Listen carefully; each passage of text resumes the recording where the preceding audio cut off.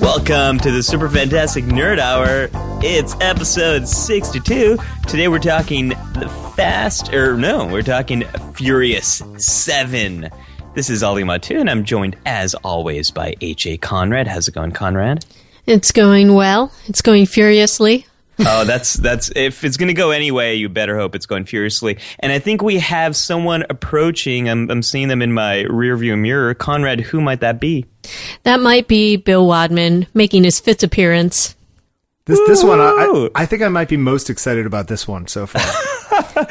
Bill, you were on a relationships episode, Cosmos episode, Doctor Who, What is a Nerd, and you're most excited about the Fast and Furious. I'm sorry, do any of those other shows have Vin Diesel in them?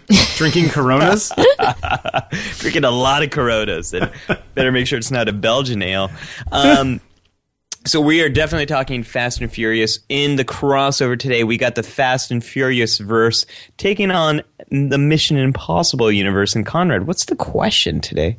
The question is, which franchise has the better team set piece? Ooh, that's going to be interesting. I think Fast and Furious is going to give Mission Impossible a run for its impossible. I don't know. And then we've got top 5 guilty pleasures. I'm going to be blushing when I reveal some of mine, but that'll be a fun discussion. All right, so I think where we should start this off is where you all came from come to in the Fast and Furious verse. Where do you want to start? Do you want to go? Well, I had never seen these films until I feel like it was a few summers ago, and I don't even know exactly I think we were when. Sick or something, or stuck in for the winter. No, we may have been sick. I think we both had colds, oddly enough. Yeah. Seeing as how you and your significant other are currently under the weather, Ollie. That's right. Yeah. We both are and I had never seen this, and Bill was like, "What? You've never seen the Fast and Furious?" I'm like, "No," and it turned into an insane marathon. Yeah, I think we watched all of them in the course of a long weekend or something along that line. Yeah, and how many of them were there at that point? That was when Fast 5 was coming out, I think. So I think we watched the first 4. Yeah. Yeah. And I don't think I had seen 4 at the time, so we watched that one. I mean, I remember watching the first one, I think in the theater. Like you ended up watching the first one, Ollie, right? So I saw the first one in the theater when it came out back in 2001, yeah. And then nothing until this weekend, when I saw Fast 5, 6, and 7. Okay, so the in the first one, there were all those effects of where they hit the gas pedal and they zoom through the CG stuff into the engine and all that stuff, which at the time was actually pretty cool and innovative. Yeah, 15 years ago. Yeah. But so it was a gearhead movie that also had action in it, right? Because he was FBI agent going against the bad people who were knocking over trucks and stealing whatever it was, right? That was. Yeah. It was small. It was easy. It was containable and silly, right? It was what it was, and it was making fun of itself. So there was also, even in the Fast and the Furious, that first film, was it kind of making fun of itself? Oh yeah, totally. Now I haven't seen that first one in a long time, but they absolutely are. Like, there's even points where you think Vin Diesel is going to totally start laughing out loud. Like, there's moments where they're holding like their super angry poses and whatever, and you can absolutely imagine him and Paul Walker just not being able to keep a straight face. I think it's got a little bit of the sort of Showgirls thing where if you watch it now as a cult movie, you could see how you and your friends could sit around laughing at some of the ridiculous things they do. And I think that that's true of the new ones too, right? But you know why they don't take themselves so seriously, right? You mean there's an actual reason? Yeah, there's an actual reason. It's because it's not about friends. It's about family. It's about family, right? Yeah. And so I've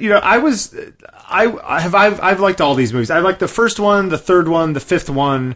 sort of, it's always been the odd ones that are the stronger ones so far. Oh, it's like the reverse Star Trek rule. Yeah, exactly. And I like them more because of how much Bill likes them, because it's really so funny, because he's so into them, and it makes me happy because... And the phrase is, I'm not a gearhead. It's like, I don't really... I mean, I know about cars, and I'm a good driver, but I'm not into cars, you know? So I got to tell you guys, the reason why I brought this up as a potential topic for this week is I remember a few months ago, Bill and I were talking at one of your lovely dinners that you host. Oh, and Bill, you got him talking about this? Well, it came up somehow.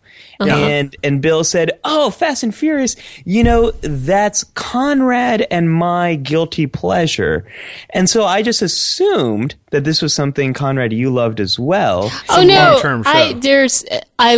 it's definitely a guilty pleasure for me, because it's just it's so bad it's good. Yeah. Well, it's definitely like I'm not ashamed of watching it, because I do think it's fun.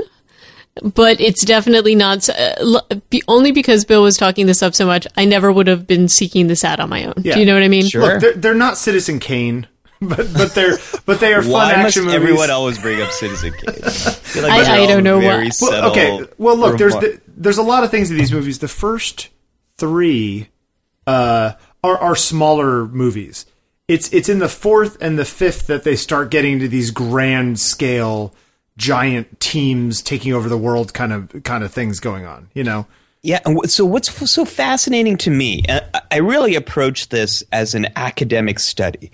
You know, I brought all my wonderful learnings of science to this topic this weekend, which some might say, "Why did you do that, Ollie?" In fact, I think I tweeted out, I'm going to intensively study this series, and I think it was either friend of the show Justin Weathersby or friend of the show Randy Nason. One of them tweeted back and said, "Well, shut off your frontal lobe for the next few hours and just kind of enjoy the ride."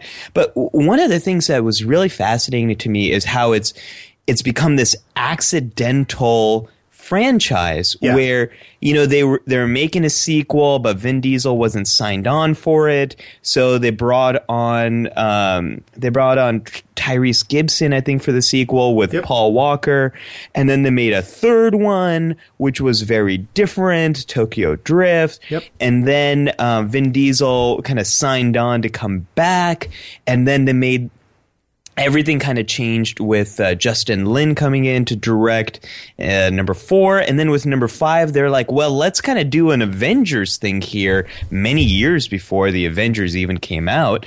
And let's bring our greatest, most popular actors together. And let's completely change up the genre from going from street crime to sort of this Ocean's 11 like heist kind of movie. Right. And it's amazing. This is what everyone in Hollywood wants. This amazing, larger universe where these characters come in and out. Fast and Furious had this before any of the other ones. Well, I think it's taken from the comic book kind of thing, right? I think that the comic books did that first.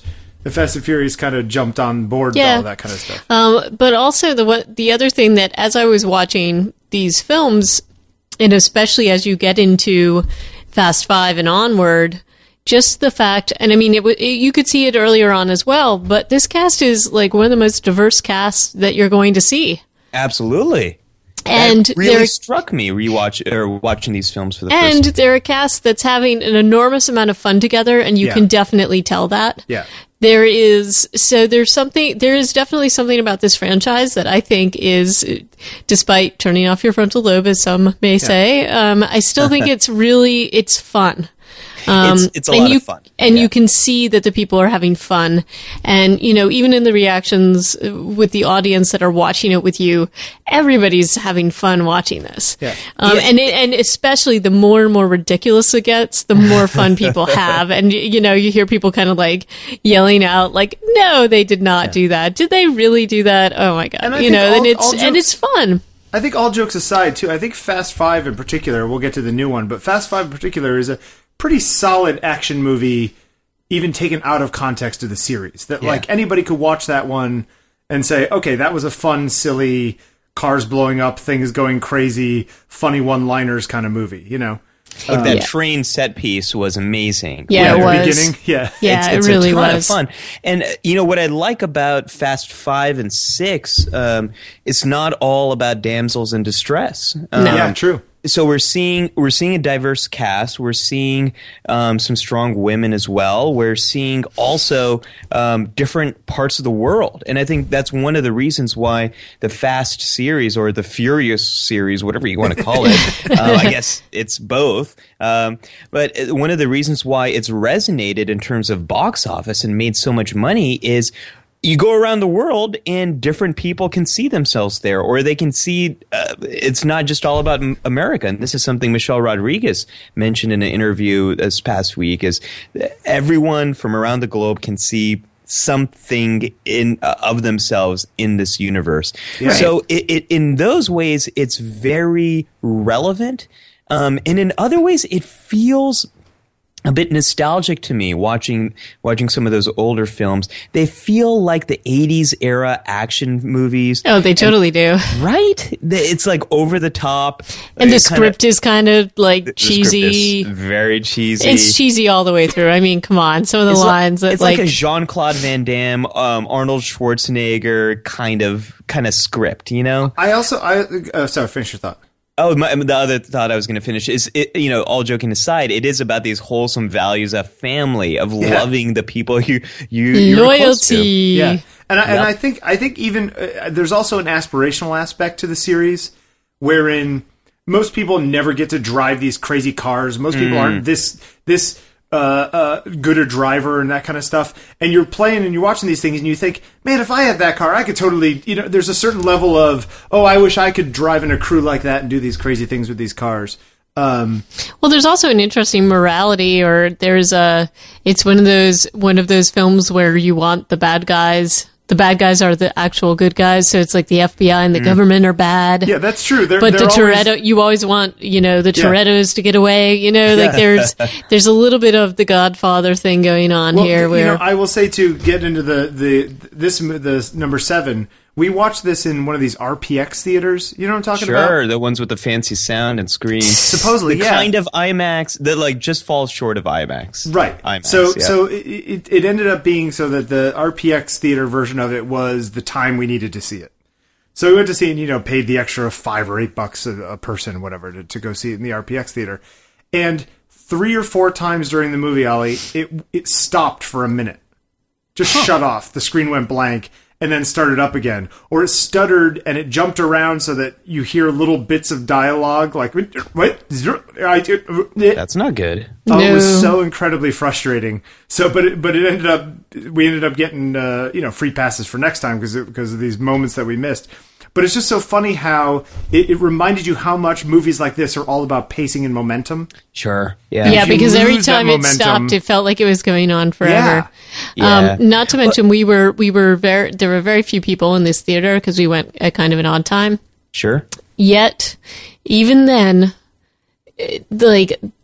these 2 people sat in our row, and I'm just like, of all the rows, of all the places, all the gin joints in all the world. And then they were talking as if they were in their living room the entire time, like full voice, not even whispering. And it really makes me again wonder. Like, I absolutely would pay a premium to download a film here at our house and just watch it here rather than in the theater. I'll pay $50 if it's in the theaters to watch it here. Like, can I just do that? Again, Alamo Drafthouse, please come. Please come soon. So I got to tell you guys, before we get to Furious 7, I had a major epiphany watching these films. And it kind of goes back to one of those tweets we had from... Don't buy a Porsche, Ollie.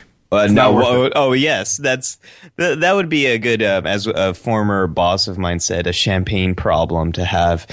Should I get the Porsche? Should I get the Ferrari? Here's something I was thinking about. Okay, yeah, shutting down frontal lobe. I can't remember. I think it's Furious 6 where Vin Diesel's character, he jumps one lane onto the other to grab Michelle Rodriguez's character midair or something. Yeah. And at first I was like, come on, guys. Cars can't jump like that. And then, Bill, I heard your voice in my head. No joke.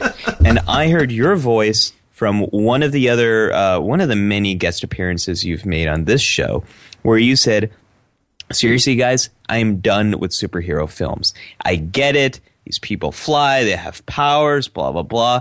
I'm just not really that into them.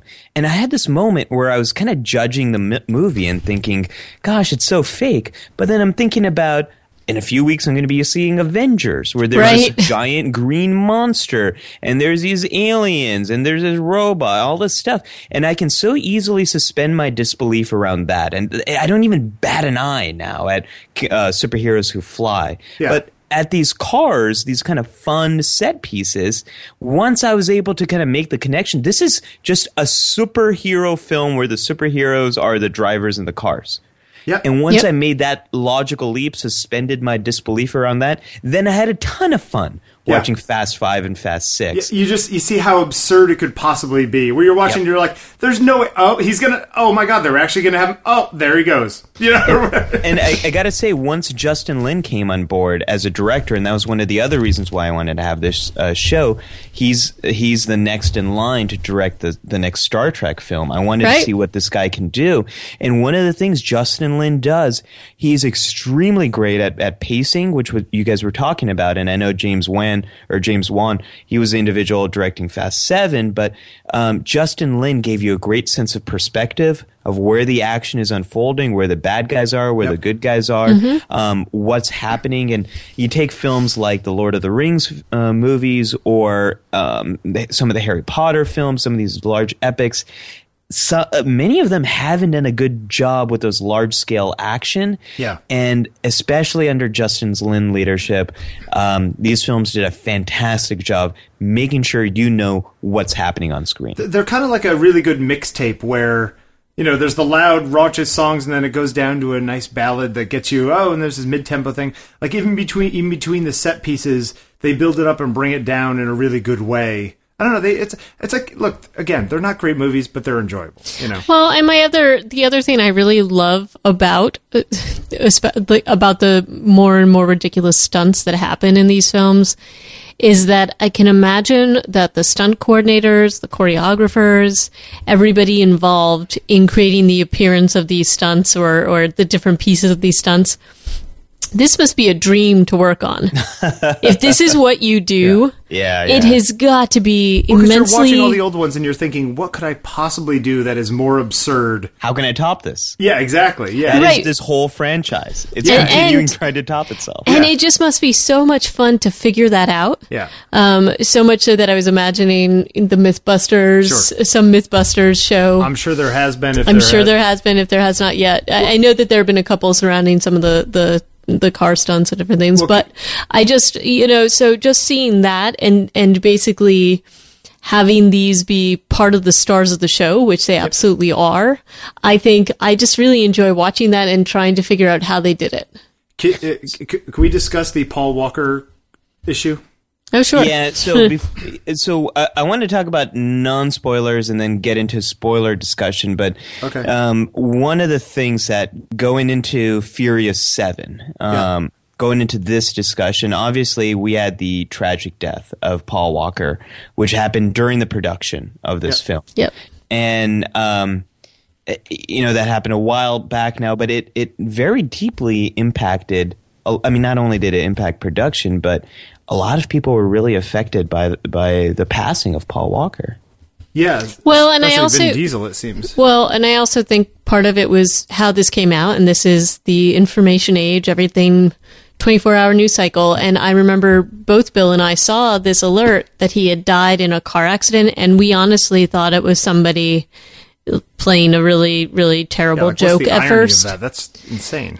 Because then they pulled back the story. They said it wasn't true, and then it turned out it was indeed true.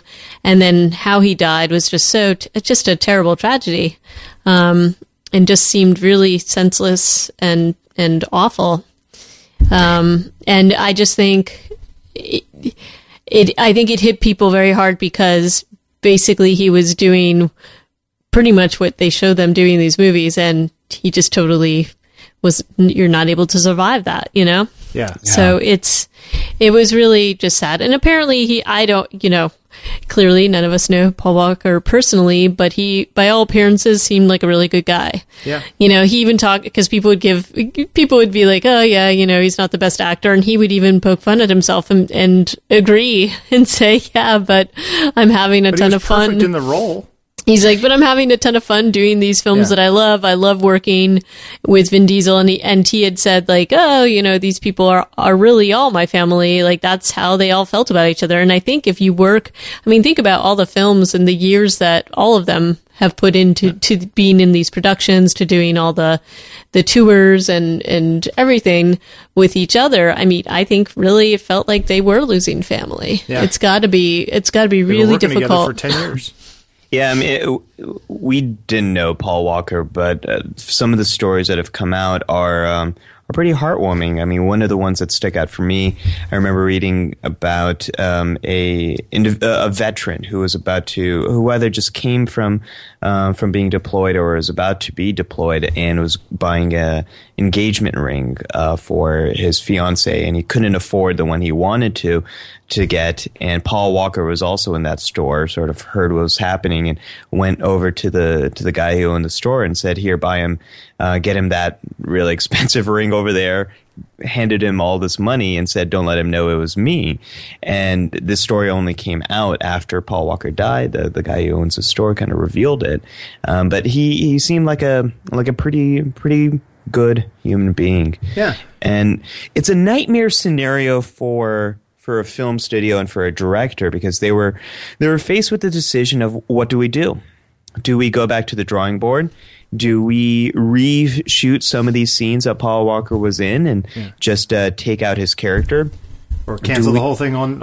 Do we cancel it altogether? Yeah. Furious 7 was supposed to come out last summer. And they had something like, I think 90% of what they had 90% of what they needed or thought they needed, but they also, there were some clear parts that had not yet been, they didn't have it on film, and key parts of the story. I felt like there were scenes where you would tell that if he was there, he would have had a bigger part in a scene. Right. Yeah, I definitely felt that too. Yeah. Where it felt like, oh, Brian's not talking all that much, you know, so it's where, and it was a little bit palpable, and just from a movie making point of view, this movie, I think, felt a little bit more disjointed than it probably should have felt if they had all that they needed, you know, they had to reorganize things. Let's get into it. Let's do a brief non-spoiler discussion of Furious 7. All right. So that means no facts of the movie? No, just impressions, thoughts, recommendations. And Bill, why don't you take the lead here? You were talking about how basically because of that, it probably felt disjointed. Yeah, I think it did feel a bit all over the place, you know. I also didn't know the Kurt Russell character. I just felt like was a little like I didn't really know where that was going. So there was like it felt like it wanted to be a lot of things and never really tied up a bunch of them. I thought that the action scenes were great as usual, but I think that the overall plot wasn't as tight as, say, Fast 5 was. Right. I also, and this isn't just because of the fact that the screen that we had multiple interruptions during our viewing of this, but it did feel incredibly long to me. Yeah. And almost like, how long was it? 137 minutes. Wow. It was the longest. Yeah. It almost felt like they wanted to use as much footage and the work as possible and try to fit it in there, even when maybe a little bit more editing might have made a better film. Yeah. And I understand why they wanted to do that. And this definitely, in my opinion, was a long goodbye to Paul Walker. Yeah. And I think they wanted to do that. They wanted to honor him. Like everybody surrounding this film wanted to do that. And they also, for each other, but also for the fans. And that's what I do think that they accomplished that, but I think that ultimately it made it just not as tight of a film as some of the previous ones, especially Fast 5 and the Fast and Furious 6. I think. Go ahead. I think we're on the same page here, which is honestly surprising to me because this is the best reviewed of the Furious films. Oh, I disagree with that. Well, I disagree with that too. If you go by the Rotten Tomatoes count, this one's at 82%, whereas Fast 5, by most critics considered to be the best, is at 78. So I think it's skewed by fans who were racing there. Well, I don't think to it's see just it the first weekend too. I don't think it's just, and that's the other thing. This has been incredibly profitable. Just in its opening weekend, Furious 7 has made an incredible amount of money. Right. I honestly think the skewing here of the reviews is based upon the emotional impact of the film. Yeah, and these are people grieving. These are people honestly grieving. These are people saying goodbye to Paul Walker. And the film does do a good job of that. Now, if we look at it as a film, though, okay, is the action good? Yeah. Yeah. The action always been good and throughout all the Fast and Furious films? Yep. Yeah, it has. The CGI in some points is varied depending on the budget, but the what action's else always did been it good. have? Yeah. Yeah. What else do you have? But Sorry. If we look at the characters, especially our antagonists here, the villains, and Kurt Russell's character, like Bill was saying, the development of those larger characters is pretty weak. Yeah. If you if you asked me to describe the plot, I couldn't describe the plot for you because I don't even remember much of it. It's pretty disposable. And I thought that it kind of did drag here. And one of the things that actually bothered me, I think overall, each of the Furious films has become less objectifying of women, and I think Fast 5 and 6 was better of that. They all have it, though, Ollie. I know. Wait, you think this went back? I think this went back to kind of the first film.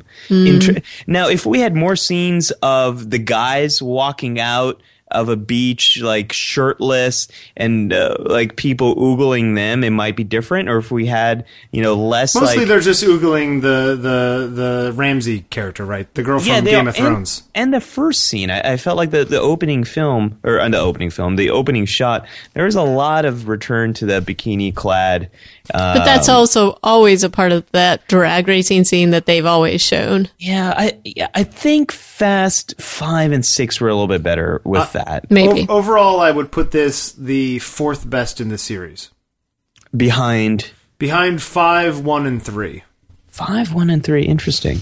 I would have mostly because my favorite character in the whole series is Han. Mine awesome. too. Mine too.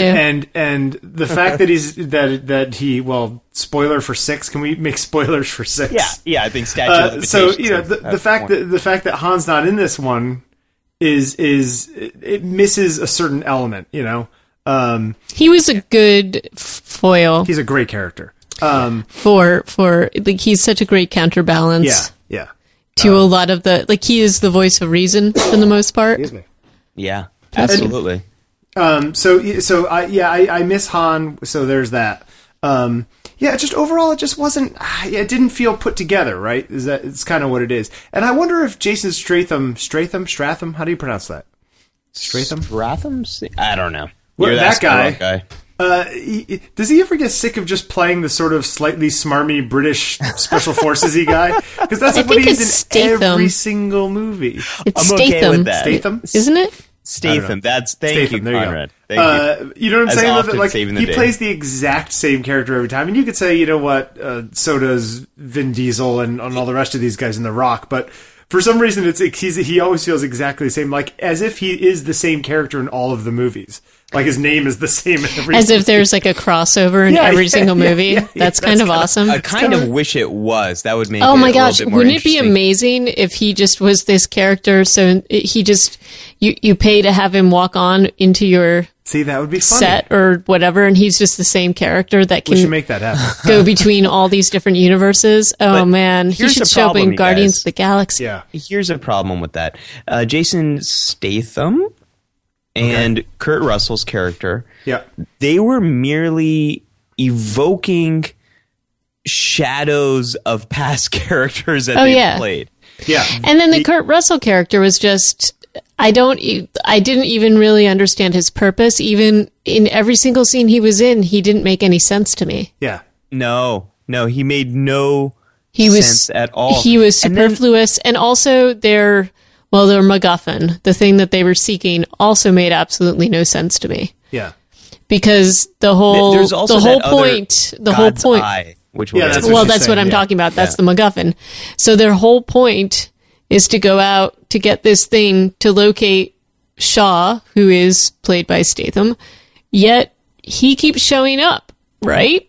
Hang out, wait till he shows up. So I don't know why you ultimately need to get the thing when he keeps popping up wherever you are. I guess just go wherever you're going to go and he'll find you. Yeah, they made the plot more complicated than it needed to be. Could have just been them against him in some sort of much more simple... I don't know. It's just. I think we need to go into spoiler zone before we start go too far. One last thing I want to say. But ultimately, it's still fun. I think if you like these films and you want to just go and like have and see the last film that Paul Walker was in, because I do think that certainly has some impact. And there are some really good moments. There's some really excellent. There's some amazing stunts within this that are just. And that are hilarious as well as phenomenal. We'll get to that. But that's my sort of non-spoilery review. Okay. So I'm going to say if you're a fan of the series, go see it. If you're not, then there's really no reason to it. And one last thing before we get into spoilers is they introduce another antagonist, Jakande. The African which guy. Made no sense either. Is he from a previous movie? Please tell me he is, because otherwise it makes no sense at all. I think maybe he is, but I don't really recall him. I couldn't remember him, but I haven't seen the They other did ones a in very years. brief, this is this guy showing up, and I didn't remember him from another one, but it almost seemed... he is. But it was such a brief intro that Bill actually missed it and so I had no idea why he was going after them or was mad at Toretto. I was like, wait, who's the African guy? Like, where'd he come from? Like, as he gets out of the car in slow motion, I was like, is that some guy I'm supposed to know who he is? It was one of those. No sense. Yeah. Oh man. All right. Well, you guys, I think we need to pop the hood on spoilers. So let's from here on out, we're going to give you guys spoilers for the intricate and incredibly complicated plot of Furious 7. All right, getting into spoilers here. What direction should we drive this car in first? Well, okay, let's talk about the stunts. Overall, I think they were really good. The one with Paul Walker in the bus, running, jumping, and grabbing the back of the car that Letty's driving. That was kind of awesome, though. That was over the top to the point where I was like, okay. No, I loved the that. lead into that, Bill. The lead in, which is parachuting your car. Okay, I know. The parachuting in the car was actually pretty successful. The problem is that's part of one of the places that ours got glitchy. Yeah. So we missed all of the rush of it actually happening. Yeah. It is a cool scene to see. Now they showed a little bit of that in trailers, but I got to say, seeing that play out is a ton of fun. Oh, and it is there's a lot of fun. Humor there too in that. And the whole machine guns on the side of the bus. And them blowing the back of the bus off and pulling the thing off and stacking the cars so that they push into the back, to the back of the bus to let Paul Walker jump on. That stuff's great. That's to me, that's kind of like an American supersized version of a James Bond kind of thing. Yeah, totally. And at the end when Paul Walker starts going under, he lowers the thing and goes underneath the truck like in the first movie. Yeah, that was cute. And he's was great. He's like, I'm going to go old school. That was cool. That was really, really good. Although, even putting aside all of the, I know I'm putting away my frontal lobe. I know it's ridiculous. I know whatever it is. Their use of that Predator drone thing. Yeah, it was annoying. Or their fake drone. It's this tiny little drone that has 6 Hellfire missiles somehow inside of it, and it's also jet powered, and it can go on. It's drones don't work like those military drones are 10,000 feet up in the air firing these things from really far away. They're not. They can't go through a tunnel like that. Yeah, they're not racing down streets with jet engines. You know what I mean? For hours at a time. I get it, Bill. I get it. You'll suspend your disbelief around cars, but the moment an aerial vehicle comes, that's the funny thing is that because there's scenes in that last battle where they do the whole spinny thing and they push her between cars, when they transfer from one car to the other, and you're like, Okay, that's absurd, but fantastic. But right? fantastic. Well, and also where when they're in Abu Dhabi and the car is being like you're leaping the car between the buildings. That was just silly. But it was so like it was clear that they were having so much fun doing it. What do you think about that scene, Ollie? You know what? It actually reminded me of Mission Impossible a bit. Well, if you could push Mission Impossible to the area of ridiculous, that's kind of what it would have been. Well, I thought that it was in a bit. I honestly thought that was making fun of Mission Impossible a little bit. You think it was tongue in cheek? Could be. It did feel like that to me. So you know what my honest reaction was, Bill, to that? Hearing that car, whatever it was, when they rev that car, it kind of got me going. That car was. Look, all the cars in all of these movies are super fun. That's half the fun, right? It is half the fun. There's something primal in me. Now, I'm not a car guy. I am not. I don't. Ollie, it doesn't matter. You're a guy. Well, I think it is something there. There is something weird about these traditional gender roles inside of me. It's like living matchboxes. Yeah. Come on. Do you think that and then the opening earlier in the movie when what's his name grabs the girl and jumps out of the window and they land on the rock. Sure. You know? And it's just like, okay, you fell out of a 4th-story window on the top of a car. I don't care who you are, you're dead. She's dead. Everybody's dead. Like, you know what I mean? You don't survive that from a G-Shock point of view, let alone broken bones. He's the Rock, Bill. He survives everything. I know. He's called the Rock. Everything. And then if he doesn't survive everything, he gets a cast, and then he breaks the cast muscles. So but the daughter's super cute. Like, I hear Daddy kicked your butt. Hobbs needed to be in this film much more. He's agreed. He bookends it. I don't know what was going on there, but he bookended it in a great way. And I thought it was a little nod to Terminator 2 when he grabs that machine gun and he just kind of walks and just is shooting off with the machine gun. Yeah, he's got the minigun. Okay, you guys. Yeah. My one of my biggest problems with this film, Toretto. The wedding? No. That's not my biggest problem. My biggest problem is Shaw and Toretto's, like, the two duels that they have with their cars. Are ridiculous. The plan is basically, I am going to drive head on into your car. That's all that's going to happen. That's okay. That's it. Mm-hmm. That's the plan. Yeah. Yeah, it's like they're playing chicken, but they're not playing chicken. They're really just supposed to slam into each other. They're just so... Go ahead. To me, that was a disservice to both characters because it was such a stereotype of a jock who is so angry, so dumb, so pissed off that all they can do is kind of like ram their car into the other person. And that other person is such a stupid jock. That's the same thing that they can do. I really thought these characters would do something that's far more interesting. Well, I also, the Letty Toretto thing where he's going to die, but she's like, no CPR that could actually work. I'm gonna bring you back with some loving words. That was just... because where you go, I go. Where you where you ride, I ride. Yeah, when you ride, I ride. And then they're getting married. Ollie, they're getting married, and he's still wearing the wife beater. Come on, like he doesn't have a nice like linen shirt on or something. Did you guys also feel like? Okay, in the beginning when the bomb goes off at the Toretto house, right? Sure. And Brian slams the minivan closed to protect the kid. Yeah. And then the scene with the bus, it's like there were a number of places where they feel like they were going to kill him. Paul Walker. Yeah. And it felt like that throughout the film. And I feel like everybody was like, and I mean, it was uncomfortable. Yeah. I got to say, you guys,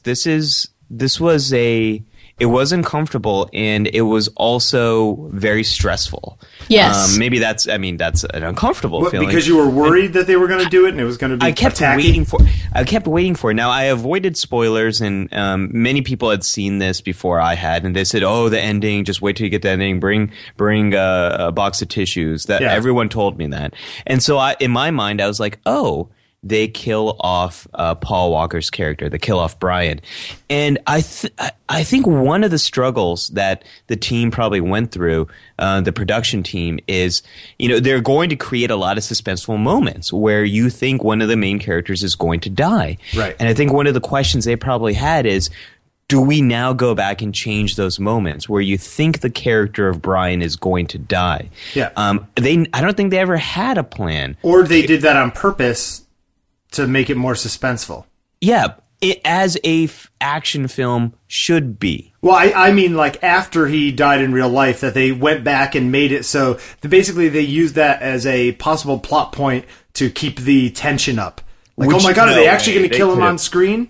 I don't think they would. Well, so I think the audience would be wondering that. That's what I'm saying. Yeah, and so I got to say, I've got some strong feelings about the ending. I don't know if we want to take it there yet, but should we take it there yet? Yeah, sure. Yeah. Okay.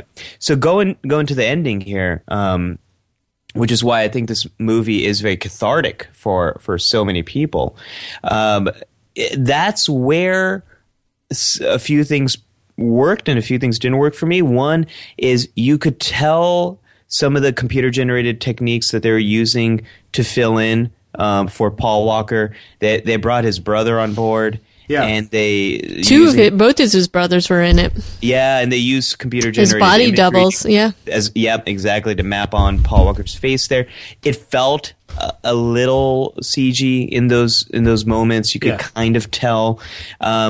Whereas before that ending, I really couldn't tell too much. Yeah. So there was that made it feel a little bit uncomfortable. Where I found it very commendable is I think it was quite commendable for them not to kill off Brian's character, for him to have this finale, to have this end. So he's got his family, and now he's out of the series. Now he's out of the series, and they filmed it in a way in which you could tell the other actors were really emotional and feeling the sadness, and they were bereaving Paul Walker as much as they were feeling that the loss of Brian and his character. So I liked that. What I didn't necessarily like, and I like how there is that final drag race and the camera pans away, even though it's this white car and it's very sentimental. Yeah. What I think we didn't need, I don't think we needed that montage at the end. No, I don't think we did. To me, that was, you know what, and I don't want to be... I mean, I think it was just like, let's pull every tear out of every, let's exploit this to the, and I mean, maybe that was the intention, but that's what it kind of felt like to me. I think you could have left it just with that drive away. The intention. I think you could have left it with that drive away and it would have been fine. I feel like overall, I'm fine with them saying goodbye. I'm fine with them having moments of sort of, this is the last time, last ride, let's, slap hands and hug and, although I felt like the end was a little bit too sappy and self-indulgent a little bit. Like it went a little too far for me. It got to the point where I was like, okay, yeah, we get it. Like, the actor died. I'm sure, we're all sad about it, but like, don't make the last 15 minutes of the movie some weird tribute where you can't actually say what the tribute's for, but it's, it just felt a little too much for me. Yeah. And those types of montages they're quite, they can be quite awkward. It can take you, if it doesn't like make... in Doctor Who sometimes. Yeah, like in Doctor Who. Unless it makes sense in the context of the story, it can be, it's a cheat as a storytelling device. It's sort of like, it's often a exposition dump, and it's very hard to make it work. And I think given the circumstances of the loss of Paul Walker, I got to agree with you, Conrad. It felt like they were pulling at heartstrings here. I also think it would have made a lot more sense if they were, to me, if you're going to do something like that, maybe it would have made more sense if this was going to actually be the end of the franchise. And in that case, maybe I could understand it a little bit better, but that is not the case. They're already setting up. They're already planning more? Yeah, they're already setting up, number 8. The problem is, again, this is one of those things where it's not the same movie if you don't have Vin Diesel and Paul Walker, those two are the heart of the whole thing. I disagree with you. I disagree with you, Bill. I mean, this is how we got to this film.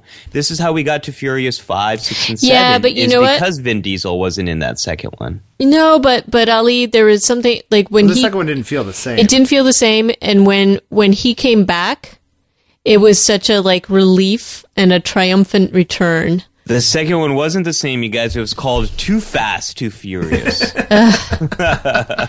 Oh my gosh! Which I remember, man. I remember when that came out. How like I remember thinking, oh, now they're just going to play with this name for the rest of time, aren't they? Every single one. I don't know. I kind of love it. I kind of love like how they own the ridiculousness of that. I think I don't know if you guys are ready, but like I think that a lot of the stuff about the teams, I'm sorry. They haven't officially announced in the eighth film. However, the thing has made $400 million in 6 days. But Kurt Russell also signed on for 3 films, yeah, so there has to be. And they talked about up to 10. Okay, so see, it's out of control. There's 2 last things I want to say here about Furious 7, and then I'm good. So number 1, I got to say this as again the resident psychologist on this podcast: amnesia. That's not how it works. You know what? I've never liked Letty. I don't like Michelle. I don't like Michelle Rodriguez as an actress. She looks like she's angry and pissed off all the time. I like her. She never looks like she's like loving and whatever it is. She just looks mad and all the time. I didn't like her in other stuff. I really love her in Fast and Furious. Oh, see, yeah, her character. I'm always like, when she died, I was like, good riddance. I think this universe, she fits in so well. Bill, okay. If you ride, I ride. Yeah. We both die together. You die, I die. I will say, I do miss the Israeli girl though. Oh, Gal Gadot, Han's girlfriend. Yeah. Anyway, sorry. She's busy doing Wonder Woman. So. What else is on your list? That's not how amnesia works. Yeah. Usually, when people have retrograde amnesia, where you lose past memories, you're losing memories that are near the moment of whatever injury it is. Yeah. Old memories are pretty resilient to this stuff, and if you do have this kind of global loss of memory, you're also going to lose other abilities like speech and language stuff and all of that. So just putting that out there, folks, this is not how that works. I knew you were going to mention something about that. I was like, there's no way that he can't. All right, what else? It annoyed me so much. The other thing I want to say here, what is the other thing I want to say? Oh, yeah, you guys, the surveillance, God's Eye, drones, this stuff feels not only... I know this film was supposed to come out last year, but the year before last, we had a lot of movies playing on these ideas, from Star Trek Into Darkness to Elysium to Oblivion. And then last year we had Captain America, the Winter Soldier, that was talking about government surveillance. So that wasn't done well, but here's my question to you guys. Are these movies really about anything beyond the action? Are they trying to say something? Do they have a message? Or is this just purely guilty pleasure? This is all about family, Ollie. Yeah, it's about family. It's about the most important loyalty. Thing in life. It's about how leathery Vin Diesel can get. Like, isn't he looking pretty leathery? He's looking it's about living life quarter mile at a time. He might be able to do Pitch Black without any makeup next time. I will say that I think that look, they can try to put all that stuff in there. I think that they're trying to make it timely. I think they're trying to bring in tech and stuff that makes sense at a particular time. I think most of those things are just setups for the action, right? Yeah.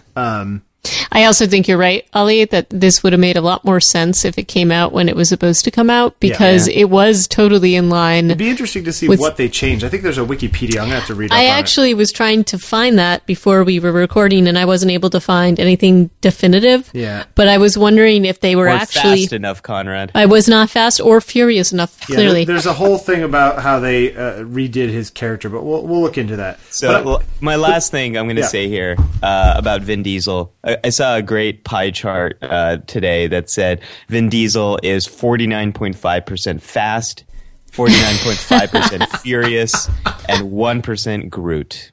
Aww, that's funny. So that's all I got, you guys. By the way, I adore Vin Diesel. I think he's fantastic. He does, in these movies, he's great. And you know what? I love him now because of the Furious films. Yeah. No, I love him, but also because he was willing, like he actually always wanted to be, he wanted to do Shakespeare. Yeah. And then he couldn't get, yes, no, absolutely. He's not a terrible actor. He's not a terrible actor. No, that was his dream, was to be able to do, like he wanted to do that, and those weren't the roles he could get. He also has a twin, by the way. Yeah, he does, right? Yeah. You know what? I want to see him in Macbeth.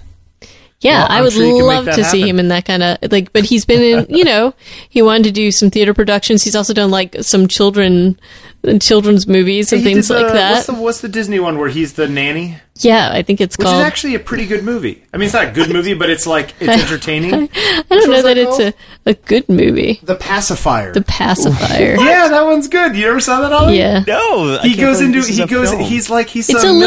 military drill instructor kind of guy who comes in and sort of becomes the nanny for this group of kids at this. It's a little kindergarten cop / Nanny McPhee. Yeah, it's got / Mary but Poppins. It's actually fairly endearing. So if you want to see him be endearing, go watch that movie. But anyway, I guess I think it's cool that one of the clauses for him to come back to the Fast and Furious verse, besides a bunch of money, was being able to make some more Riddick movies. And Pitch Black is one of my favorite small science fiction films. I really love that movie. Is that the first one? Yeah, the first one. That's the first one, yeah. And we watched that one not that long ago, right? Mm-hmm.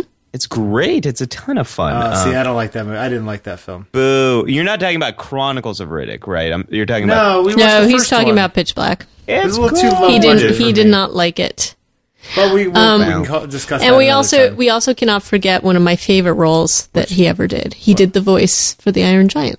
Oh, he did the Iron Giant? Oh, yes. He's got the voice. Folks, that sound that you just heard is Conrad dropping the mic. And not in a bad podcast way, in a good way. All right, let's talk about these teams, because I think this is where it gets interesting. So we should go into the Let's chamber. do it. Let's drive straight into the infinite crossover chamber. Vroom, vroom, vroom, vroom. That's nice. I like that. So, Conrad, who do we have in the crossover chamber today? Today in the crossover, we are pitting the Fast and Furious franchise against the Mission Impossible movie franchise. And the question here is, which film has the better team-based set pieces? Now, Conrad, when you first created this crossover, my first reaction was no. I don't see the parallels here at all. We really need to talk about Fast and Furious versus Transformers. That's the natural debate to have. Why? Because they're cars? Because there's cars, and because, there's cars. I think I'm going with my lady on this one. Well, I agree with your lady, too. Because when I started to think about it, I was like, oh my gosh, you are so right. And even as we were talking about this podcast, it made me think about, how they run their cars into each other. Well, that is one of my most favorite moments in Mission Impossible 2, when the two characters basically ride their motorcycles into each other. It's so ridiculous. And both of these films not only have these massive set pieces, these action, these prolonged sequences of action, but they also have evolved with different directors, with different influences of genres, with some trying to be more serious than others. Yep. But each film does have these very memorable team-based set pieces. I feel like that. Yeah, there's a lot of parallels, and you can even see both of them have the tech guy who does the gadgets. You know, they have certain archetypes within it. Yeah, there's the funny guy. There's the and then there's the leader, and then there's the action guy, and then there's the hot girl who also kicks butt. You know, there's all that kind of stuff. Yeah. So the question here is which teams are more exciting in the movies? Is that kind of what we're getting at? In these set pieces. So, thinking about thinking about Fast and Furious, we had the plane drop action scene to the bus scene. We have that train sequence from Fast 5. The Honda Civics. That sequence is so good. This is really, really hard because they both have excellent stuff in both of them. They both have amazing stuff. One of my favorites is from Fast 6. Those cars, those flippy cars. Oh, you like that yeah. part. Oh, so good. And then we got Mission Impossible, where we have the thinking about Mission Impossible 1, the very famous breaking into the CIA or whatever it was, dropping from the roof.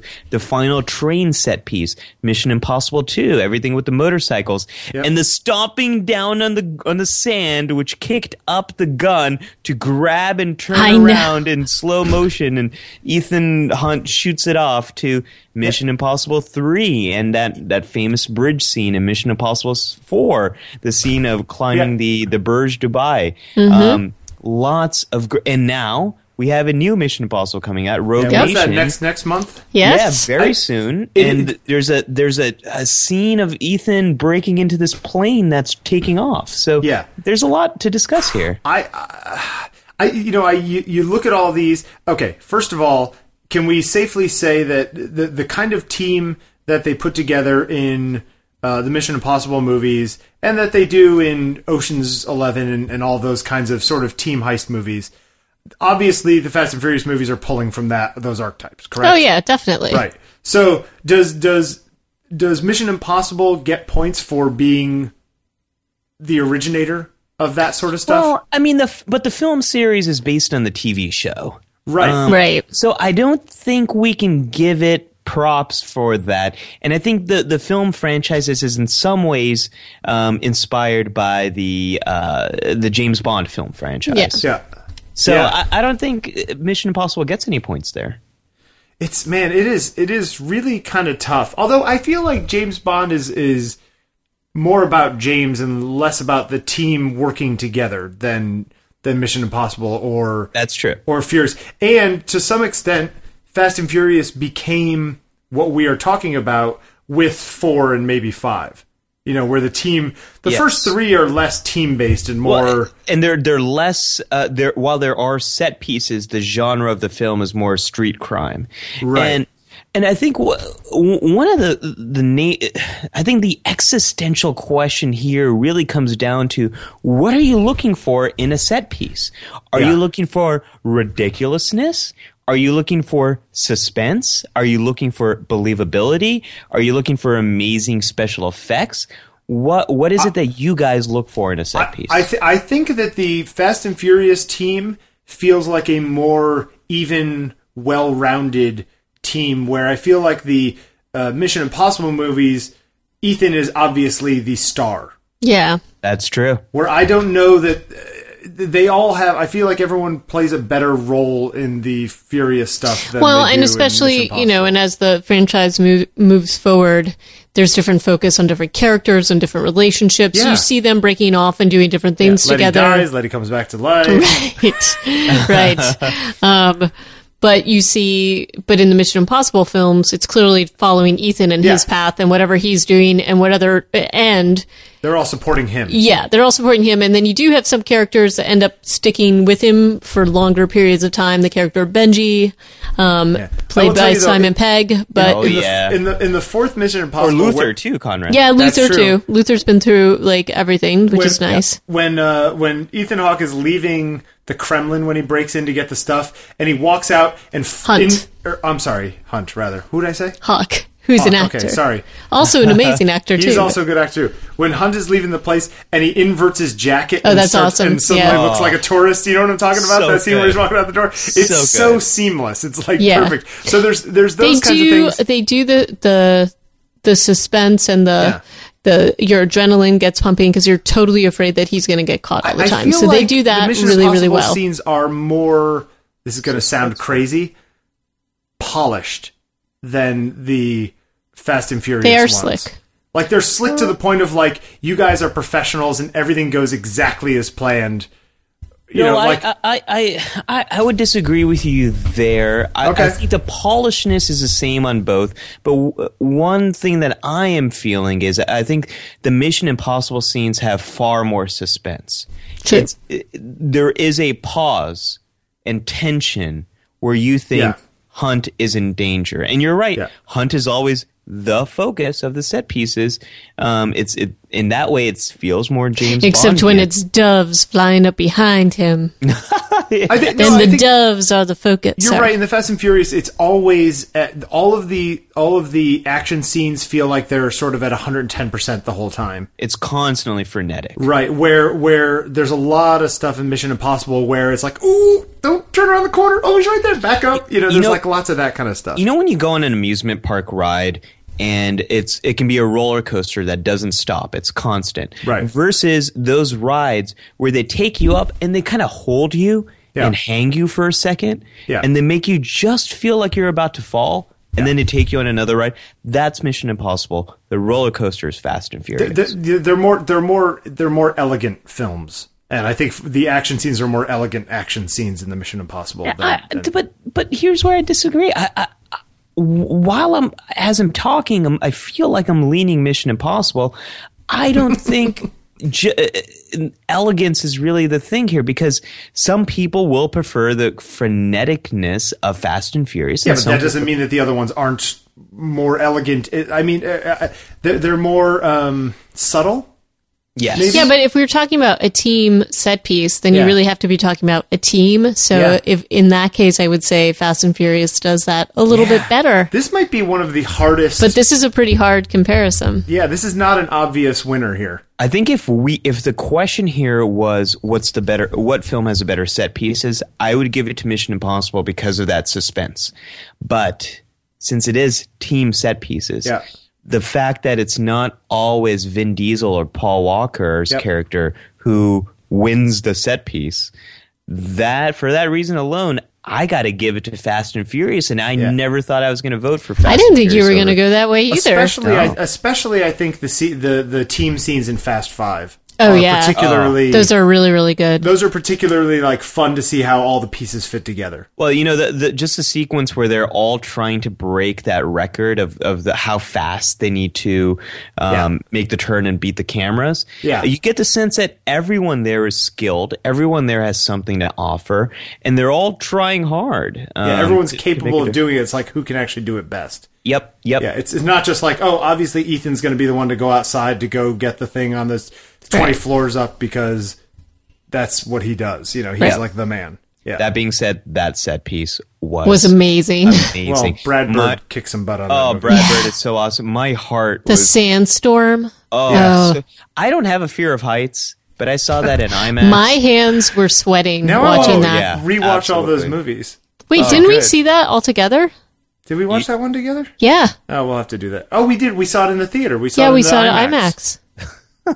Yeah. So good. Are we giving it to Fast and Furious? I think if we're talking about team, yes, I think, but I'd have to agree with Ali on this one in that if it was just straight set piece. Okay, can I say though that I think part of the reason why I gravitate towards their team, and this is a stupid word, but their team seems more believable. They seem like more like regular people, where the Mission Impossible people seem like secret agents. Impossible people? Yeah, no, that like. Well, I mean, they're obviously all doing ridiculous and apparently things. Bill does not choose to accept them. But I mean, look, the people Fast Furious drink Corona, right? You know what I'm saying? Like they're normal guys who are friends who sit around a table and eat dinner together.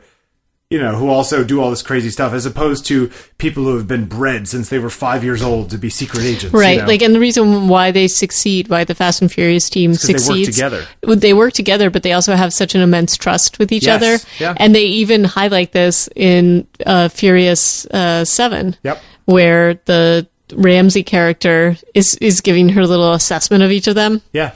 And talks basically about that, which you guys would either stay together from fear or trust, and I don't see an ounce of fear. Yeah, and Mission Impossible people are generally together. I mean, there's a bit of loyalty there. Yeah, they're a team, but they're also trained to be that way, so it's not quite all right. The same. Mine melds Fast and Furious, I think. Mine melds Fast and Furious. Dear listeners, please let us know who you think wins this crossover.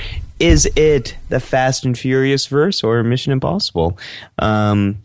I think some people are going to get very angry about that. Yeah, they might. Yeah, but I want to hear it. I'm so surprised, but we want to hear it because we are nerds.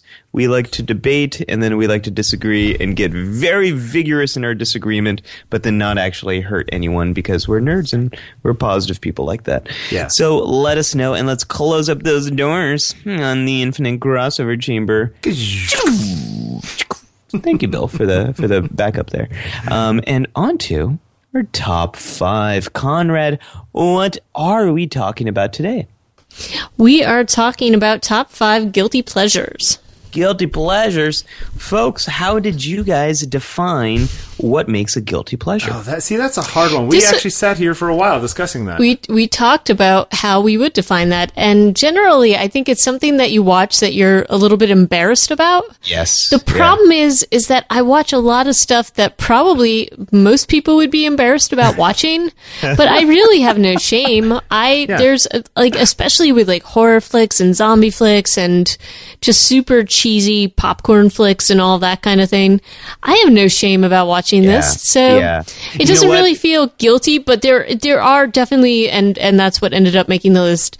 That I'm like, this is so bad, and I really shouldn't like this, but I really do. Is this anything in life, or is this just movies and TV and music and stuff? Well, I have a couple of things. I picked a few different categories. Okay. As did I, and I got to say, Conrad, I feel exactly the same way. I looked up some other people's lists to get my ideas flowing, and I'm like, none of these are guilty pleasures for me because I don't feel that that stuff that sort of hate to admit that I love it. Yeah. And I can't seem to quit it. A lot of that, like someone put Starship Troopers as a guilty pleasure, and I'm like, no, it's not. You know, stuff like Armageddon, Starship Troopers, The Rock, a lot of those things. The Rock. No, I own it. I own my love of those. Oh, I'll force other people to watch it too. Absolutely. All right, Ollie, I think you should start. I should start. I'm going to start off with my number 5. My number 5 is a candy, and it's Sour Patch Kids. Now you might be saying, "Oh, okay, that's a stupid choice, Ollie." But hear me out. I might be saying that. No, I am such an addict when it comes to Sour Patch Kids. If you give me a bag of them, some people are able to have a few and go, "Oh, thank you very much, good sir," and pass it along. Wait, they're all British? Yeah, that's they're fancy people. British. Oh, okay, sure. Mm-hmm. You just eat the whole bag. I eat the whole bag. I can't stop. Okay. I cannot stop. It is an addiction. I love them. I will eat the whole bag. I will eat as many as you give me. When you guys hosted movie night a while back, somehow a bag of Sour Patch Kids came to my lap and then it disappeared. I don't know what happened. Somehow it was gone. We didn't know this. 5. This is okay. Number 5. I did know this about Ollie. Conrad, where are you going? So my number 5 is actually something that we were talking about the other day. So when Bill and I go on road trips, we typically, it's some, especially in the more desolate areas that we go, it is actually hard to find restaurants a lot of the time. So really we'll divulge in junk food from time to time, as in like fast food restaurants, but on our road trips, we're like shameless. It's like we're eating at like all the chain restaurants all the time, and it is a phenomenon that only happens when we're on road trips. Let's get burgers and fries at Dairy Queen. Yeah, like it's terrible, and afterwards I feel so guilty about it because I'm just like, I just feel like disgusting. Yeah, what have I done to myself? And some of it is out of necessity because honestly, especially this last fall when we went to New Mexico, there was really not a lot of options, so that just ended up being... It was pretty bad. Yeah, it ended up just being the only thing that we could get.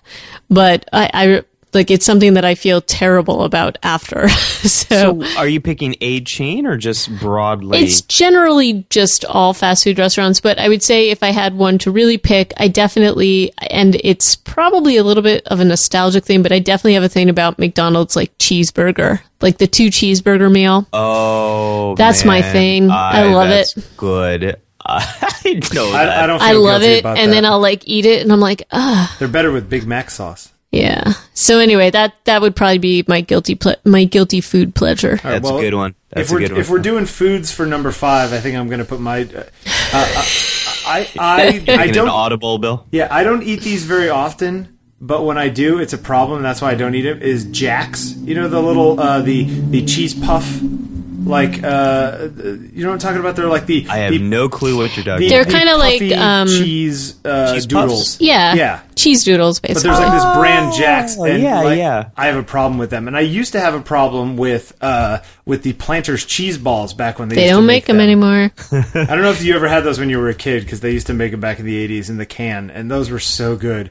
But if I ever get my hands on those, I eat the whole thing, which is why I do not eat them anymore. I keep them far, far away. You know, don't tell New Ann I'm going to tell you guys this, nor are you guys listeners, but one of her guilty pleasures are Funyuns. Funyuns. See, I no. She you know what's mad at you now? bad? One time I ate Bugles. You know those things? Oh, Bugles are I good. ate too many of those when I was a little kid at a party and at a family party, and I got get sick? And now, like, even looking at the box, still 30 something years later, This is the point in issue. which all of our listeners have now pulled over from their car or gotten go out of the buy subway and Jack's. have bought something from a local like gas station or Well, whatever.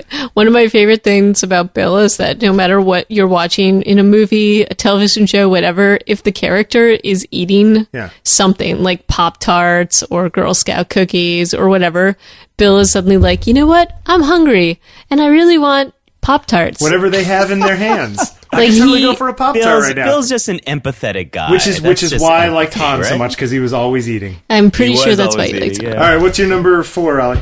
Okay. Well, so this is something that people get surprised that I love, and sometimes I feel guilty about it. But it very quickly I don't feel guilty about it, especially when I'm doing karaoke. But my number 4 is the boy band NSYNC. NSYNC, nice. Their version of Sailing is amazing. Well, I'm a little partial to Bye Bye Bye and Dirty Pop, and But not. I thought you knew. What is that? I thought she knew. That song's really good. The acapella one. okay. Look at that, Yeah, Bill see? Wadman. Yeah. Coming in with the assist there. I love NSYNC, and I know, folks, that there's this. There's always been a rivalry. Send Ollie your NSYNC memorabilia to P.O. Box. yeah, please send me an autograph. Well, between the picture Backstreet from, Boys and NSYNC. Yeah, well, there's No, always it's that NSYNC. feud, and most people. I think the consensus has been that in terms of quality of music, people like Backstreet Boys better. But I love NSYNC so much better. No, I think NSYNC are far more talented set of boys. I They're not Menudo or what's the one when we were kids? Donnie Wahlberg. The New you're Kids on thinking the of, Block. New Kids on the Kids. Block? NKOTB. Oh. All right, NSYNC, good one. I love NSYNC. I love Bye Bye Bye. I'm a big fan of Justin Timberlake. So boom, that's my number 4. Conrad. Well, if we're gonna do music and try to like go in the order of the sure. categories, I've got to go with Britney Spears' "Hit Me, Baby, One More Time." Really? Oh yes. Yeah, and it will pop up on my shuffle every once in a while. Yeah. And now it like pops up with like this, I don't even know where it's from, but it's like a terribly photoshopped photo of her. And I'm like, I don't want anybody on the train to see that I'm listening to it. So it has to be a guilty pleasure then, right? Oh God. And So it's, good. and Good I will pick. say Travis does an incredible cover of it. So it is, I mean, it's definitely one of those songs that you can't get out of your head. So you're saying that my choice should be "Call Me Maybe"? Yes, I am saying No, that. I thought that's what you were going to do. I'm gonna go for a music one because I do love that song. Actually, our nephew really loves that song. Our little nephew, when he was toddling about. I'm all for super catchy pop songs, but I'm gonna use a music one, but go a little bit older than you guys, and I'm gonna say Meatloaf's "Bad Out of Hell." The whole record is one of my huge guilty pleasures. But you really love it, so do you really feel guilty oh my about God. it? No, I just love it. Yeah, And there to you hell go. with the world. Yeah, there you go. It's just, that is a fantastic record. It's cheesy, it's ridiculous, it's 1970s, it's Jim Steinman, it's Todd Rundgren producing. It's far over the top ridiculous, but it is such a great record, and I don't care who knows it. I love my Meatloaf. You're going to shout it from the rooftops? Yeah.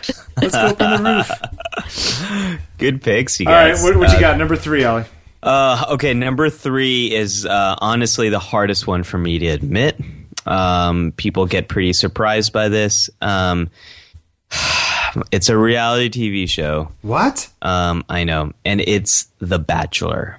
Really? Yeah. Yeah. Okay, we're going to ridicule you for that one. Yeah, I think I deserve it. I was aware of this. You've confessed this to me before. Conrad has become when you've put off recording so that you can watch The Bachelor. Bachelor? Yeah. Well, Conrad, you wanted to record during the After the Rose special. I'm not going to do that. I don't even know what that means. I will tell you that my problem with those shows is not that people watch them. It's the pacing of the shows and the fact that the show could actually be, instead of 22 minutes long, could be 6 minutes long if they just didn't do all the Well, but the that's little cymbal crashes and things. You're not watching it for the results. You're watching it for the suspense. It's a journey, Bill. It's really a journey. So there's a lot of things about this show that are bad. It's very traditional gender roles. Anyone whose skin looks like mine or is darker, you don't make it past like week 4 or 5. It's not a very diverse show at all. And it's very traditional ideas about what it means to be a man, what it means to be a woman, and there's no in between there. Okay, so all of that, yes. And as the seasons have gone on, I feel like a lot of the people that they're bringing on board are not the most psychologically complex. Maybe I could say something like that, people. Fair enough. That being said, I can't look away. I don't know what Turn off it the is. TV, Ollie. I can't. You're I losing can't brain turn it cells off, Bill. just watching that. And Nguyen has this impact on people where she gets people to watch this show and to love it and to embrace it. Wait, Nguyen is the one who brought you in? Nguyen got me into it, drug? and not only did Nguyen get me into it, but as it's airing, we have this live chat on our phones with all of our other friends who secretly watch this show. It's worse than we thought.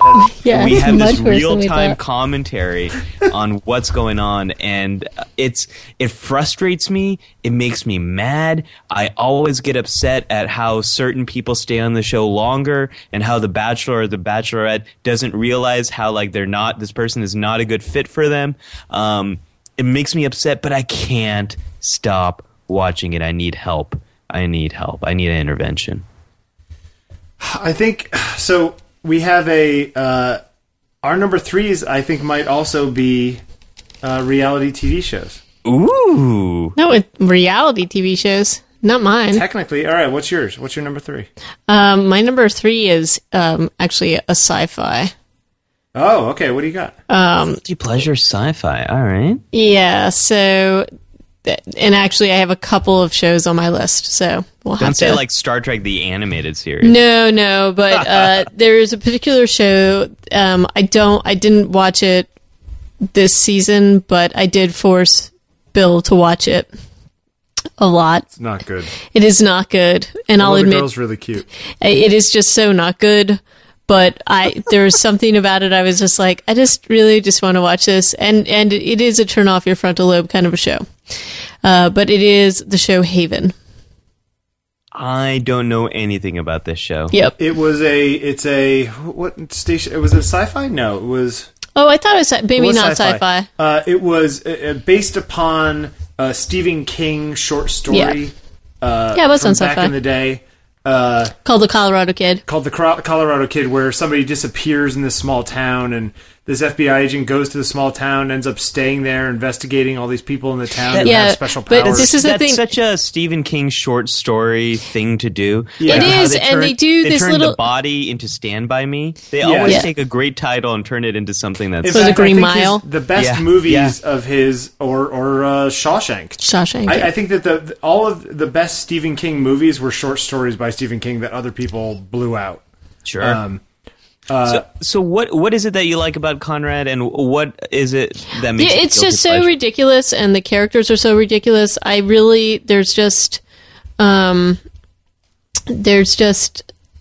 like there's something about the fact that they're up in Maine, yet there is no snow on the ground that I find hilarious. Like it's never ever. It's always the fall in Maine. There, yeah, like it's a little bit monster of the week. I also had a thing with Eureka for a while, which I found a little bit more satisfying because it was just all about smart people that live in the town, you know. That are the super creative people are kind of taking over the world, which is cool. But Haven, there's just something about it that to me is it again, you know, I like my popcorn shows. This is one of them. But I am slightly embarrassed to admit it. All right, okay. I'll give you that one. And also because I forced Bill to watch it with me, I feel somewhat guilty because he does hate it so much. Well, I didn't hate it in the beginning, but now it's gotten ridiculous. I'm going to use a somewhat reality show for my number 3, which is American Pickers. I don't know what that is either. Actually, I feel guilty about that. You're right. That is a good one. See, there's a show called American Pickers, of which you can watch. I'm sticking with Haven, but yeah, that is excellent. Okay, it's these 2 guys who own an antique company, and they drive around all around America, and they just stop at people's places who have, you know, barns and houses full of what I would say is crap, but is, you know, old advertising signs, old gas station things, toys from 50 years ago. This will be a nice starter piece for someone. Yeah, and then they go in and they offer money to people. They're just like, I'll give you $50 for it, and they shake hands and they're like, that's great. And then at the end of it, they add it all up and they say, you know, I bought this for $50. I think I can sell it for $75. I just made $25. You know, but the thing about the show is that the thing that I like it better than almost all other reality stuff is it's interesting. The stuff that they're buying, they're actually kind of talking about in a little bit of a what's the PBS thing where they a little Antiques Roadshow, a little Antique Roadshow-esque, and on top of it, New Ann loves, by the way. Okay, then she'd really like American Pickers because it doesn't. It's fast too. They don't keep going over the same thing over and over again like a lot of shows. And honestly, it's somewhat fascinating because they are deliberately going out and trying to find hoarders, Ollie. Not like, you know, newspaper hoarders, but like people. But they're like, this looks like I've been collecting these toys since I was 10 years old. No, but there's this whole psychological element because they'll sometimes show up at a place and the guy had said, "Oh, I want to sell" or whatever. And they'll pick up different things, and really, it's just that they want people to go and see the things that they've collected. Yeah, they don't actually want to sell. Go with that, you know. You know, it is fascinating to see people's relationship to stuff. Yeah. And what people have a strong emotional connection to. I think it's an interesting window into a person. Like if you come into my home, you'll notice my emotional connection to some of my Starship replicas and other things that have meant a lot to me. And I think what makes these shows interesting. Spaceship in your mind. Spaceship in your mind. Sorry. Oh, that was great, Conrad. I remember that. That when we were at New York Comic Con and I really wanted to buy everything. And what was it that you were told always? The spaceship in your mind is better than anything you could buy here, Ollie. And it kind of worked for me for a second, and then I was like, for a second, and then you ran away from me. I just want to buy that thing. Yeah, and then he ran away and bought the life-size replica of the Firefly ship. Yes. Wouldn't that be awesome if that was now in your house? That would be amazing. So it's interesting in that way, and it's actually a really fun show, and the 2 guys have a fun relationship. But it's silly and stupid, but at least it like keeps moving. It's definitely one of those things you could watch one episode and you're like, one more. You know. Well, that's why I can't watch Antique Roadshow. It doesn't move at all. It's like one item for like 35 minutes. This is Antique Roadshow, but mix it with modern reality TV. Even the reactions are so slow. It's like we watched an episode the other day, and it's not my guilty pleasure because I hate watching it. Yeah. But the person found out that they had this old pre-World War II era doll that was actually worth like thousands of dollars. And the person's response to hearing, so this is actually $5,000. Their response was like, wow. Yeah. It's like slowed down. So, all right. Let me say one last thing. The last reason why I really love it is that when my nephew, my first like new member of our extended family, was when my sister was in surgery, like having having a what's it called, cesarean with my first nephew, I was stuck in the waiting room and there was an American Pickers marathon on. So I have good psychological connections to it too. It helped you cope. It helped you cope with a stressful time. All right, number 2. Number 2. Okay, so this is a guilty pleasure, not in the context of the Nerd Hour listeners. This is a guilty pleasure in the context of my day job, working and living as a psychologist. Why is that? Well, it's because my number 2 pick is one of the most violent video games of all time, and that's Mortal Kombat. I really enjoy this game a lot. It's very satisfying to me. It's horrible. It's incredibly violent. It's in many ways sexist, and it's a ridiculous over the top game. I can't stop playing it, you guys. From the first one in the early 90s. And look, I love fighting games. Street Fighter is my favorite, and I think the Street Fighter game engine is better than the Mortal Kombat game engine. The block button I'm not a fan of, and when they introduced run, I wasn't a fan of that. However, it's not why I play the game. I don't play it for its game mechanics. I play it for how ridiculous the game is. Like pulling out the hearts and that kind of stuff? Pulling out the hearts, yeah. And the fatalities, the crazy stages, the over-the-top voices, the moves, and how it, at this point doesn't really have a plot at all. But it's very satisfying to me. And I always have to defend... I'm constantly defending video games, and if you look at the research on violent video games, basically what it comes down to is, yes, violent video games increase thoughts of aggression. So do violent stories and violent movies and all that sort of stuff. And in some studies, they have been linked to more violent behavior, but we're talking... Isn't there a cathartic element to it? It can be. And, if we look at broader society, violence has actually come down tremendously as media violence has gone up.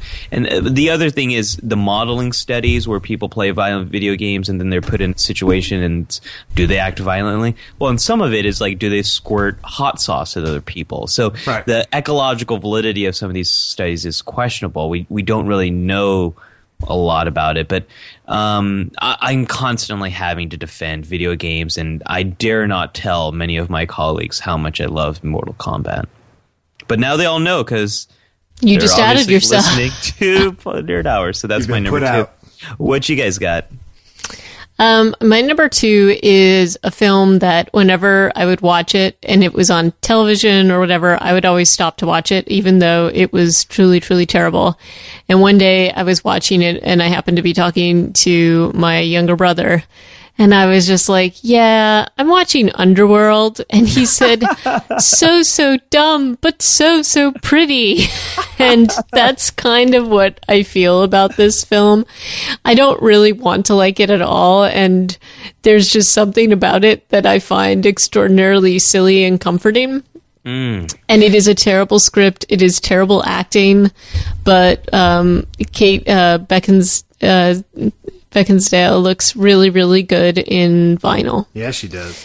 I gotta agree with that. Conrad, you kind of described a movie that's not quite guilty pleasure for me, but it's similar, which is Tron 2. Yeah. It's pretty, it's stupid, but it's pretty and it sounds good. Yeah, so. and it's just, and my brother admitted that he likes it too, so I know it's not just me, maybe it's a familial thing, but... Well, and they made a bunch of them, so...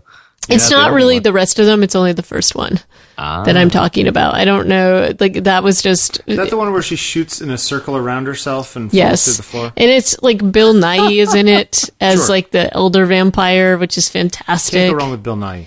It's so terrible and so bad, and there's a lot of whispering by werewolves. It's just hilarious. Okay. Yeah, there's this one where the main werewolf is like, bite him. Bite him. It's terrible. As werewolves do. All right, so if you're going for a movie, I think I'm going to go for a movie on my number 2 as well. I love these audibles you're making, Bill. Which is going to be National Treasure. It's so a really bad. Good one. It's so bad and so awesome all at the same time. Scrolls from the library in Alexandria. Yeah, that movie's horrible. The first one is actually a really fun action movie. The second one was not good at all. Now, are you picking the first one, or are you picking the complete epic saga? I'm gonna lean on the first one because I don't think the other ones are particularly good, but the first one I think is super fun, and is ridiculous, but ridiculous in all the great ways that what's his name? Nicolas Cage. Nicolas Cage is ridiculous. He is, yeah. I mean, it's a little bit Indiana Jones, but a little more academic. You know what I mean? It's just kind of silly, and like anything that involves, conspiracy theories about the Declaration of Independence, where they're squeezing the lemons on it at the father's house. And he's like, "What is this?" And what are you doing? That's genius. It's fantastic. So anyway, I put and it's got Sean Bean in it. True. So I'm going to put National Treasure on my list. It was really tough because I was going to do a Paul Walker thing and choose Timeline instead, but I think I'm going to stick with pretty National bad. Treasure. Timeline's pretty awful too. Do you know what we're talking about, Ali? Have you seen Timeline? I have not seen that. It's a Michael Crichton movie. It's so movie, with Paul Walker in it, where they go back in time. It's a time travel movie. Back to like the 13th century. It's as bad as you would imagine it is. You should write it down and put it on your list. What's that movie you guys where they learn how to bend bullets by shooting? With what's her name? I actually was thinking about that, but I couldn't remember the name of it. With Angelina Jolie. And the assassins. And the really good-looking kid. What's his name? It's reminding me of that. It's also reminding me of that wannabe Matrix movie that came out with Christian Bale. There's a whole category of these films that are just horrible, but you can enjoy them. The Paul Walker one, the Timeline's bad, but in a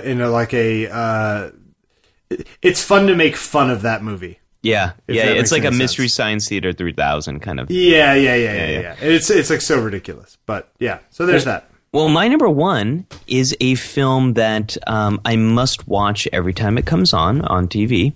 I can't stop watching it.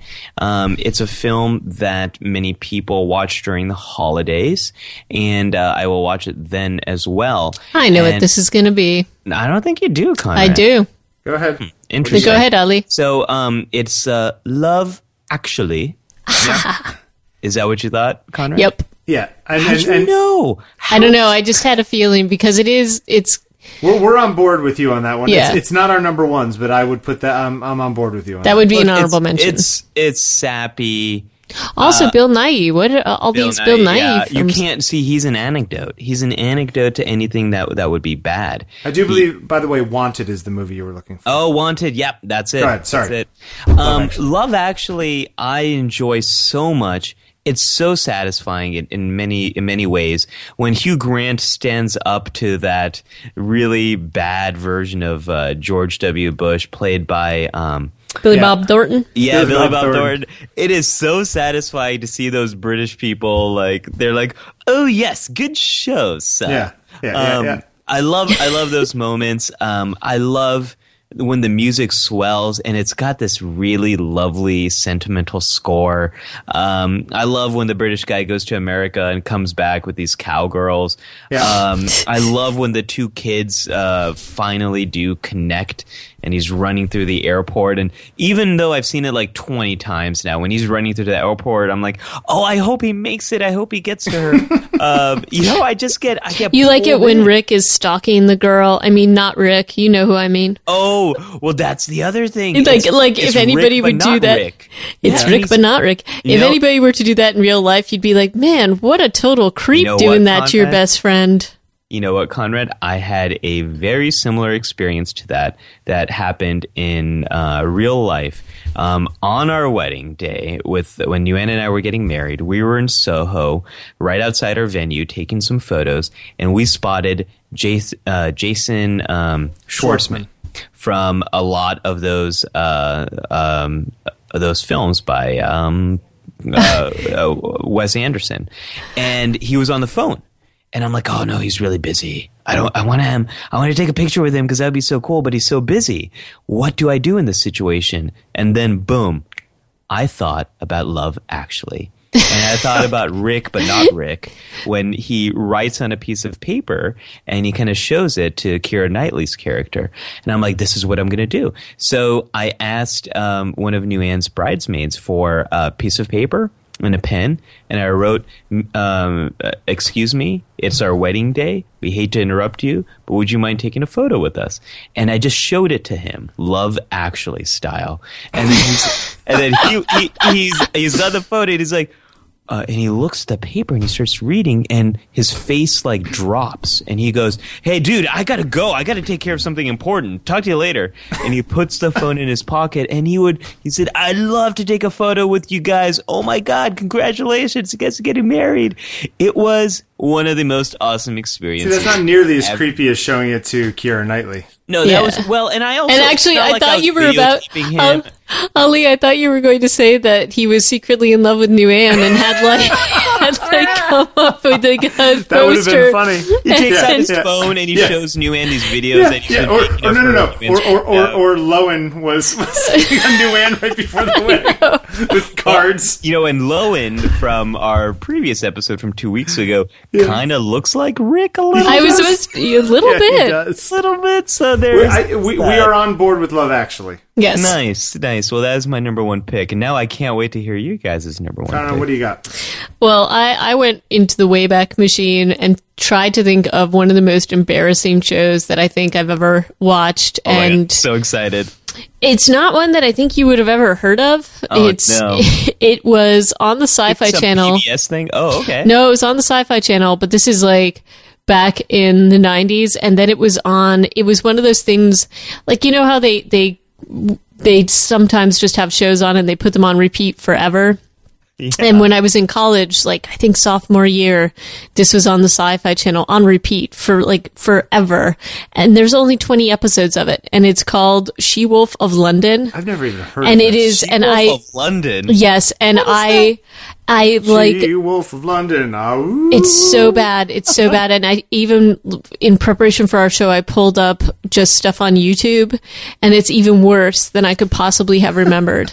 And I'm like, but I remember being like, oh, it's another episode of this. I gotta catch this. But I don't want my roommates to see that I'm watching this. Oh, this looks terrible. It's so bad. It's so bad. And there's a lot, because she's an American graduate student in London that gets inadvertently bitten by a wolf and has to hide it, and like she and her professor go and seek out they solve supernatural mysteries together. It's really bad. It sounds like a cross between Doctor Who and something with a werewolf. I don't know. It's not actually that far from iZombie. It is. It's terrible. And it's like, I was even embarrassed putting it on this list, which is why I know it belongs here. Wow. So there you go.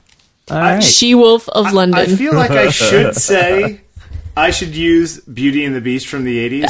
I forgot about that one. George R.R. Also, I should mention this starred Kate Hodge. Do you know who that is? Who's Kate Hodge? I do not. She was the chick in Leatherface, and they make some Leatherface references in this thing. That's so bad. Yeah. However, I'm not going to say Beauty and the Beast because I don't love that show enough. I am, however, going to use something that the people on my podcast on Taking Pictures make fun of me about all the time, which is Gilmore Girls. Dude, I love Gilmore Girls. Gilmore Girls is a really good show. You tweeted about Gilmore Girls. You've won me over with Gilmore Girls. It's a really well done show. Whoa. Bill won you over, Conrad, on Gilmore Girls? He won't stop watching it, and so we watch it together. What? Yeah, it's on Netflix. So all 8 seasons are on Netflix. I had seen some of this. Wait, I had seen some of this. We're gonna have to talk really fast, like the Gilmores do. So tell me really quickly, like, why do you like Gilmore Girls? Well, first of all, I like Gilmore Girls because Sebastian Bach is on it. Secondly, I like Gilmore Girls. I don't know. Part of it, I'll totally own to the fact, some of the family dynamics in this and the fights make me super uncomfortable and upset. And I think that it's very well written. So I can't really term it a guilty pleasure because to me, it's not fully enjoyable to watch all of it because of the things that it makes, it stresses me out a little bit. Yeah. But, and I watched. Stresses you out? Why yeah, it does. Because they talk quick? No, the family relationships. Lorelai and her, the rich mother the lady stuff, and all that stuff. That stuff really stresses me out. That's uncomfortable. But this is the thing. So I've now been watching this with Bill. I definitely didn't follow the show, but I would catch episodes here and there.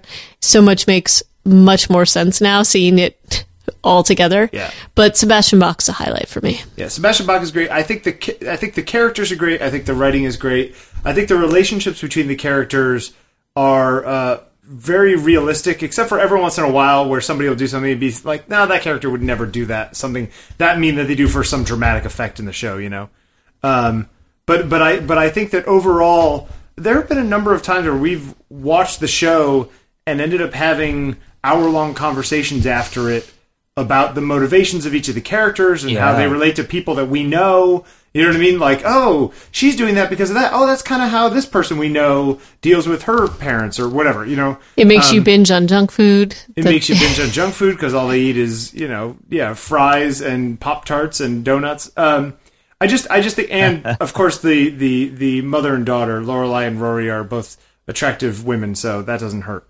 But I don't know. It's fun and it sounds kind of girly. I hate to be, Well, I do think it's very cool. It's a female-focused show, which I think is great. Yeah, that's true. Most of the characters are women, which I think is awesome, and most of the action surrounding the characters is the women, which is awesome. Gilmore Girls. That's on my list. Team Jess or Team Dean, Bill? Of those two, I'm going to go for Team Jess. Me too. Yeah. But just because I think he's a much more well-rounded character. He's also Peter Petrelli. Well, yeah. Yeah, we were going to get into that. Hey, can I put on my honorable mentions? Taking naps in the middle of the afternoon on a beautiful spring day. Yeah, I hate you. How is that a guilty pleasure? Now, if you're someone who's capable... I feel like it's like wasting something so precious. And I think that's so gluttonous and amazing. Taking naps is not a guilty pleasure, Bill. It's not? No, it's not. I like how you're so offended by the thought that it might be. Well, I'm so envious. I am too. That's why it's absolutely a guilty pleasure. Make him feel guilty about it. The opportunity to take naps. The other thing is, I'm so sleep deprived that if I take a nap, honestly, it becomes 6 hours. Yeah, and I wake up and it's midnight and everyone else is asleep and I'm like, what happened? It's like waking up from amnesia or something. Yeah. I want to say I love Gilmore Girls, and one of the cool things is the creator of the show, Amy Sherman Palladino. Yep. She was a writer on a few things, but Roseanne. She wrote 10 episodes of Roseanne, which is a fantastic show. Holds up extremely well. Very well written. The characters on Gilmore Girls are great. I am going to say, though, one of the most disappointing final seasons ever. Well, apparently their hearts weren't in it at all. Yeah. Well, they didn't. I don't think they thought they were going to be renewed. And I got to say, when Rory makes it off to Yale, the show, I think, does struggle to keep its formula. The first 3 seasons or so are pretty excellent, though. Like, uniformly great. Oh, yeah. So good. And it deals with some real issues, too. I love Gilmore Girls so much. I'm going to have to watch an episode now. Any honorable mentions on YouTube? What was yours, Bill? Your honorable mention? Taking naps. Taking naps. Oh, gosh. Yeah, okay. What else you got? Vetoed. I've got BuzzFeed. Oh, the website. Okay. The website. So Listicles is your yeah. Listicles with animated GIFs are my guilty pleasure. Not the quizzes. I hate the quizzes. But all their listicles, and they're now, stupid BuzzFeed, they get me every time. They were doing a lot of top 7s because top 5s and top 10s were so played out. And now they're doing these top 23s and top 27s and top 34s. Yeah. And it's so frustrating. Now the numbers have been thrown out the window.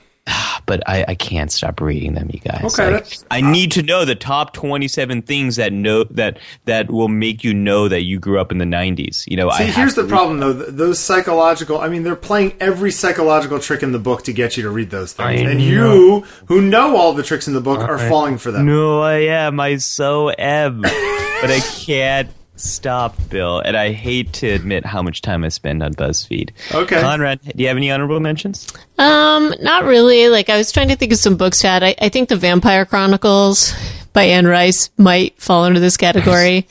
I mean, she did create a new mythology surrounding vampires, which I thought was very cool. I like some of those ideas, but those books just got like worse and worse. And I reread them like a few years ago and was like, you know, you read them as a kid and you don't really think about some of those things. And then now you read them and you're like, oh, this is not great. I mean, I think she creates a good story and good characters. And I think Lestat is an awesome character, but it turns into like, it goes really ugly. So that would probably be on my honorable mention. There you have it, listeners.